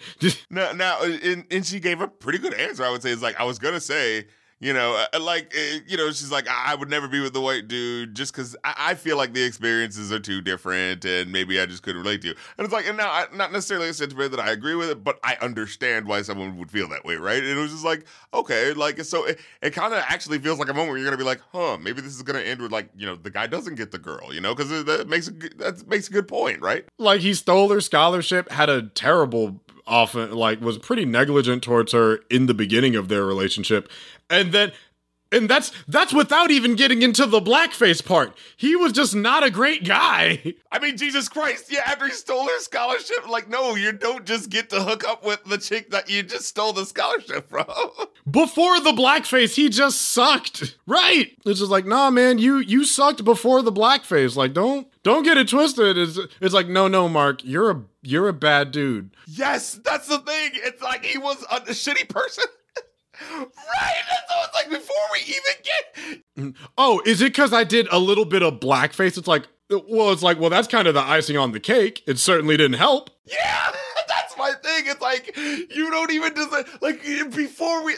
That's my point. Like before we even get to the blackface, you've just been a shitty person to her, as far as she's concerned. Yeah, that's the thing. Yeah, but he just somehow Mark comes out completely fine of this. Like, there would be no other than his pockets hurting forever. I'm like, Yeah, it should have been like, dude, I don't think you understand. You're a bad person. I don't want to be affiliated with you. Oh, he hit them hard as hell. I was surprised. I'm like, what kind of black power fist did you hit them with? I just did a little bit of racism as a treat. Oh, man. They flew across the room into separate tables. I'm like, what's Superman was he empowered by the spirits of Martin and Malcolm? Yeah, well, because he, the two racist dudes that have been there the whole time, cracking jokes the whole time. White power fist! He championed. He knocks the shit out of him. In fact...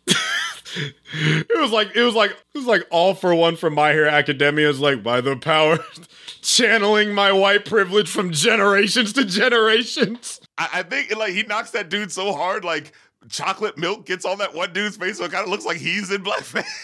Like, damn, you knocked the blackface on it. All white. No, that was his white power. That was his white power. White power, ho! Privilege smash against white power. The ultimate lesson. All white. All white. The power of all white.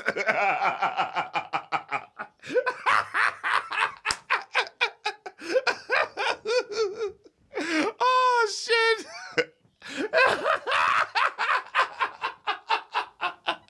Oh, shit. Oh, man. That almost made it kind of worth it. The My Hero Academia joke almost made this guy work with it. You know what? I think I'd be more sympathetic if he was like behind bars or some shit, like serving some actual time, writing letters, and then she decided to visit him one day. And then they kind of have to reform the foundation of their relationship now that she sees him as a white man that's actually, I don't know, taking accountability for the bullshit that he did. Because, yeah, like right after that, it's like, oh, you punched out 2 white guys and they're probably going to sue you now.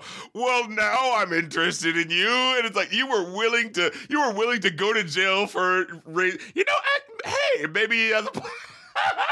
You're willing to continue risking your career just to punch out these white dudes. Oh, he's dedicated to the cause. He's like, I'm glad you got the scholarship. You know, it's hard out here, and I realized what I did was really, really wrong, and I hurt a lot of people, including you. Right, like fraud, what could probably be considered a hate crime. Like... At the minimum, it's like there's some sort of like ramification. I mean, James Earl Jones talked about all the shit that could happen to somebody besides expulsion and like legal action. So it's like if he was inside like a cell and he wrote her letters, he's like, I've been trying to reach out for you for like 3 months. I never gave up. You know, you're always so inspiring, like all these positive things. And she's like, right. Prison. Okay, we'll see. We'll see what happens in like several months when you get out. And then, like, it's like that. It's like, oh, shit. Consequences. Like, other than it basically, because what it implies is he doesn't get socially ostracized, really. Like, he has to work. But he has to work. All of his consequences are financial. There's nothing social. People aren't acting super weird to him, like, after that, other than her for, like, 5 minutes. Like, right. He was black for 5 months. Every white person have that. A rumschnigger. Like, he doesn't have to deal with the fact of everyone knowing that he is this guy who pretended to be black. Like, that's gonna have some consequences. Like, every white person does a sublactical every year for college. You haven't done one? You didn't go overseas and swap races? You know, you didn't go to Mexico and say you were an indigenous person for a semester? You know, really get in deep with that cultural influence? Rumschnigger, stop. Right. It's like you didn't want to spend a summer abroad in Korea learning dances and how to like fry chicken and, you know, about just like the culture and everything. I didn't know that was an option. Damn, I would have gone to Hawaii, but yo, I'm Samoan. Hey, what's going on? It's like, yeah, we all have one of those. It's water under the bridge, as they say. Oh, God. White. Everything's all right because it's all white. Oh, man. Jesus Christ. But yeah, that's this movie. And everything was all right because it's all white. You know, that would have been the great ending joke where it's like, wait. He hands him a card, just a white card. I think you'll be needing this back. Like if James L. Jones was just like, hey, you're not going to suffer any consequences because now that you are white, you have your white privilege reinstated. Like that would have been the dark humor underneath. See, that would have been interesting. And he's like him in the council board meeting is like, yeah, everyone else on the board is like, I think it'll be water under the bridge. It's like, yeah, James Earl Jones is still a black man in a white private institution in a PWI. So it's like that would have been an interesting scene to have, but no. Like he tries to punish him, but then the white people above him go like, no, he's fine. It's okay. Nah. Like James Earl Jones tries to penalize him, but he can't. Like, yeah. No, I almost want to like write a new version that I think could honestly be hilarious. Right. In the 80s. Yeah. This movie didn't have the balls. Yeah, that's what I say. I'm like, remake bad movies. I am desperately clawing for a Lawnmower Man remake. Yeah. You know, this feels like one of those movies where it's like, you know how people remake movies, but they only remake good movies, and it's like, what's the point of remaking this good movie that everyone already knows is good? Right, like infamously bad movies, you know what I'm saying? Where it's like, this is perfect, this is ripe for an infamously bad movie. Everyone knows about it, no one wants to touch it, but like the specific idea of flipping it on purpose and knowing that, like, working with, like, I know what you think the reputation of this movie is, and now we're going to work with that to make this this new version. That would be brilliant, I think, you know? There's only like one white person I think I could trust to potentially do this remake. Mel Brooks. Mel Brooks. He's the only one I think that could maybe pull it. I can't think of any other white director that could possibly, like, anyone else. I would want a black director. I would somebody who was probably born around the time this movie came out, so somebody in their 30s and 40s, maybe somebody younger. But if there were to be any white person who could hypothetically do it, it would only be Mel. I can't think of anyone else who maybe Bill Burr. Maybe Bill Burr. He's the only one I know who can strike that line because he's done the Chitlin circuit. You're like a white guy who's like tuned in with black people, you know? Yeah. Like, Bill Burr is that white guy who I know because I followed his career along. He was at the Shaq All-Star Special back when he had hair. It was on the tip of my tongue where it's like, Bill Burr has that sharp, satirical wit, and it's one of those things where you can tell is actually listening. Bill Burr is very in touch with towing that line. That's why he went on SNL and said, "Let me talk to my bitches." And I'm like, every black person was like, "We like him. Wait a second, he's on to something." Like, and it's one of those things where, like, you know, he actually has a black woman in his life who, like, tells him shit, like. Right, it's like Bill Burr is a writer on this. I think is one of the few that could actually get it and thread that needle, because I've seen his stand-up enough to know that he can do it there. Right. He knows. He's tuned. He's onto us. He's one of the few, like, he has a whole bit about being white, talking to his black wife about Elvis, and then having to come around and be like, "Oh yeah, those are some pretty good points." Yeah. Or also having the jokes where he talks about we had enough of the what are those movies? You know, the trauma porn black movies that are just about making white. Oh people yeah, he has that whole stand-up bit about like those Hilary Swank movies. Go to the kid, they teach him how to dance. Yeah, he's the one who's like called that shit out, right? Yo, what's up? He's some effeminate husband comes in with a smock, just like, "Hey, honey, it's gonna be okay. You're gonna make it through it." They turn a hat backwards. She's dancing on tabletops.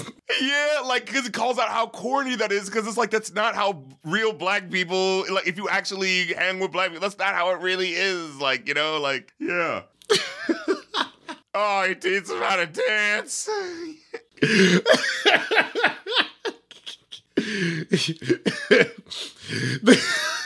They were the first all-black ping pong team. Yeah, and I love how he points out that, like, you know, the real racism is subtle. It's not just the black people can't be in the pool. Like, that's not all the racist guys. No, the real racist guys are the guys that are going, "Is that a black guy coming in?" Like, that's the real racism, you know? Get out of the pool! They're gonna think you're bad, ping pong. He's so funny that allusions to his jokes make you laugh. Get out of the pool! Oh my god. Is that what we're down to? Right. Fucking swimming? Oh, Jesus.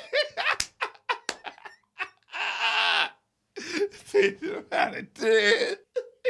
Yeah, it's illuminating, all right.